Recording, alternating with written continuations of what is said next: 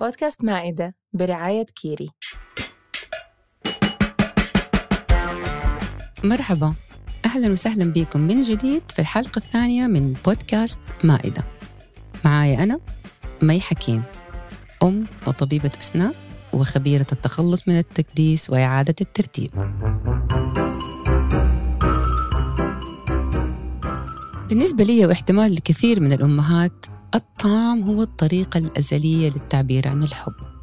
ما هو الطريقة الوحيدة، بس إحنا كده كأمهات دائما تسمعوا حتى شكوى الأولاد: ماما بس تبغى تأكلنا. لا شعوريا يعني هي طريقة أساسية عندنا للتعبير عن الحب.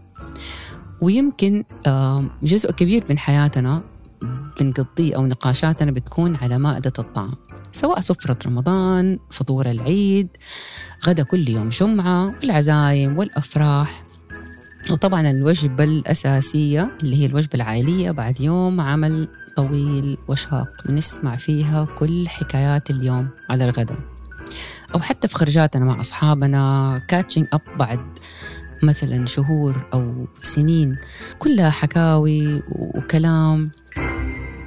في حلقة اليوم حابة أتكلم عن فكرة التربية اللفظية اللي تكون عادة يعني كده كلها أوامر وتهديد ووعيد، وكيف إنه أنا أشوف إنه تأثيرها وقتي فقط versus التربية طويلة الأمد اللي هي ترسخ في أذهان الأولاد عادة، وهي القدوة الصالحة والتربية بالأفعال.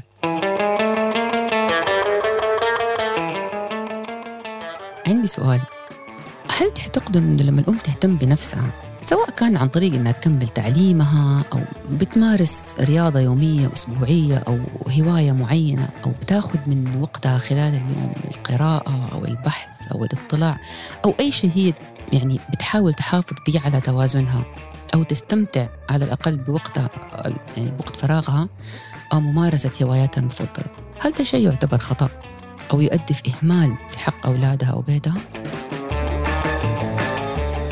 هل ضروري الأم تقضي عمرها تربي في أطفالها، تلقينهم أشياء معينة وتجري وراهم وتتابع كل أمورهم عشان يكونوا جيل صالح؟ أنا شخصياً أؤمن أن الأم الناجحة هي اللي تسعى أنها تكون مثال حي وقدوة حسنة، يعني في أشياء على قدر المستطاع، لأنه يعني نبغى نبعد عن المثالية. بالعكس، إحنا بنتكلم عن إنسانيتها، أخطائها قبل حسناتها. لما تذكر أولادها دائما إنه الواحد في رحلة تحسين وتغيير، وإنها لا زالت تتعلم الحياة، دي طريقة تلهمهم إنهم يتجاوزوا فكرة عقدة الكمال المفرط، ترحب بأخطائهم، تعطيهم مساحة كافية إنهم يعيشوا ويخطئوا ويتعلموا من كل شيء، من الفشل حتى قبل النجاح.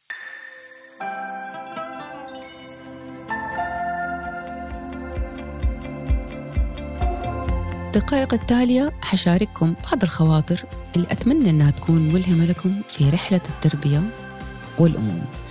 طبعا نحط في بالنا أن نحن بنتكلم عن مراحل مختلفة، طفولة، مراهقة، في أشياء حنتكلم عنها تنطبق على مرحلة ويمكن ما تنطبق على مرحلة تانية. كوني متسامحة مع نفسك ومعاهم، تقبلي أخطائك وقومي نفسك على قدر المستطاع. الشيء اللي تبغيهم يتبعوه حاولي أنت تتبعيه وهم يشوفوك بتعمليه، سواء نظام غذائي معين أو عادات سليمة. تبغيهم يكونوا يطلعوا أشخاص يعني فعالين في المجتمع، أو يساعدوا المحتاج، أو يكونوا فعالين، أو يكونوا يشاركوا في أعمال تطوعية. لما يشوفوك بتعملي كل الأشياء هذه، هم طبيعي هذا اللي حيصير، حيعملوا بالضبط اللي أنت بتعمليه. طبعا إحنا ما بنتكلم عن إنه إحنا نبغى نطلع نسخ مستنسخة مننا أبدا، إحنا بنتكلم عن الأساسيات. لما يشوفوك بتشتغلي بجهد وإحسان، بتتقني عملك، ما بتتوقفي عن التعلم وتطوير ذاتك، تشاركيهم شوية في هواياتك، تحترمي آراءهم. كمان مهم إنك تعتذري لأبنائك لما تخطئي في حقهم، ترى ما هو عيب. الطريقة دي حتعلمهم ثقافة الاعتذار. We lead by modeling.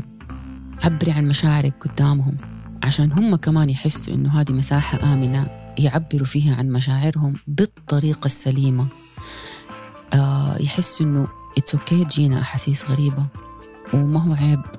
حاولي تشاركيهم في اتخاذ قراراتك الصغيرة، بالذات لو أشياء مثلا تخص البيت، حتى لو هي بسيطة. إحساسك إنك يعني بتحترميهم، تحترمي رأيهم وبتساعديهم يعني إنهم يربوا السكيل حق اتخاذ القرار، أنا مرة أحسه شيء مهم. وطبعا بنتكلم عن احترام اختياراتهم وكل شيء في حدود المعقول بدون أي ضرر واقع عليهم. نتركهم يغلطوا ويتعلموا من العثرات. أتذكر موقف مرة أيام الابتدائي، جات بنتي وكانت تشتكي من تنمر البنات في الفصل، لأن هي كانت جديدة وكلهم كانوا يعرفوا بعض من الروضة. طبعا الأم بداخلي نفسها تروح تكلم المدرسة وانحمكت وأكلم الإدارة ولا أتواصل مع الأمهات ولا إيش أعمل. بس فكرت إنه يعني أنا حساعدها بإيش؟ هعلمها إنه في كل صغيرة وكبيرة حتجري ماما معاكي تساعدك فيها. الحياة قدام ممكن ما يكون فيها ماما أصلا عشان تروح وتجي معاكي وتعمل. جلست أفكر معاها بصوت عالي إيش ممكن ترى نعمل وإيش الخيارات اللي عندنا، وهي تميل لأي خيار فيهم. طبعا بعد لا رحت ولا اشتكيت ولا اعترضت الإدارة ولا صار شيء. بعد مرور أسابيع وشهور اللي حصل إنه هي بنت بنفسها قوة الشخصية وصقلت شخصيتها عن طريق تعاملها مع الموقف ده، وترى مواقف تانية كتير مشابهة لي بعدها.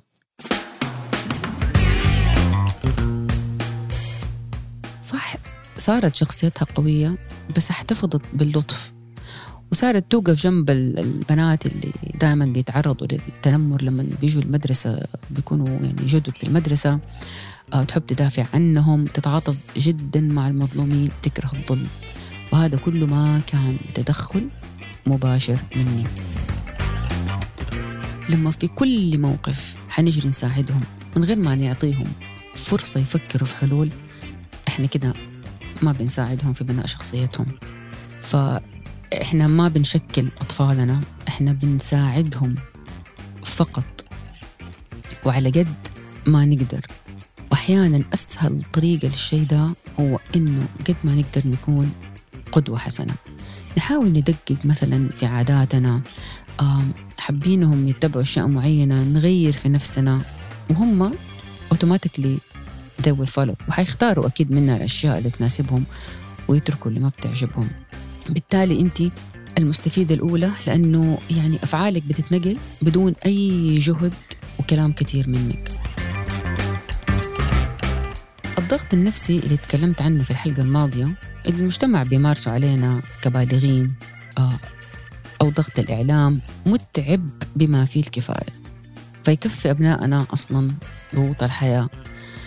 فأقل شيء ممكن نعمله إنه في محاولاتنا بس اليومية نحاول نكون مواطنين صالحين، أشخاص فعالين في المجتمع، ونحترم القوانين ونحترم المساحة الشخصية للناس اللي حواليننا. نهتم بتطوير الذات شوية والتركيز على نفسنا أكثر بدون محاولة التنافس مع أحد والابتعاد عن المقارنات.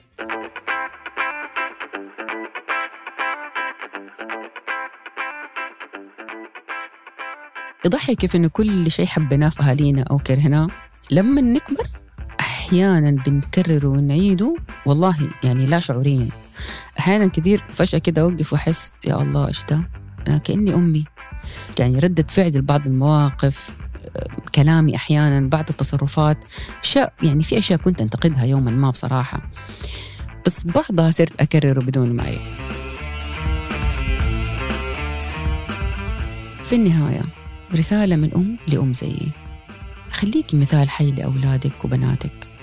في النهاية يمكن هم ما راح يسمعوا الكلام اللي بتقولي لهم عليه في وقتها، لكن حيحاولوا يقلدوكي أو حيفكروا في الأشياء اللي بتعمليها. أتمنى تكونوا استمتعتوا في هذه الحلقة، وإلين ما تسمعوا صوتي مرة ثانية أترككم بعافية.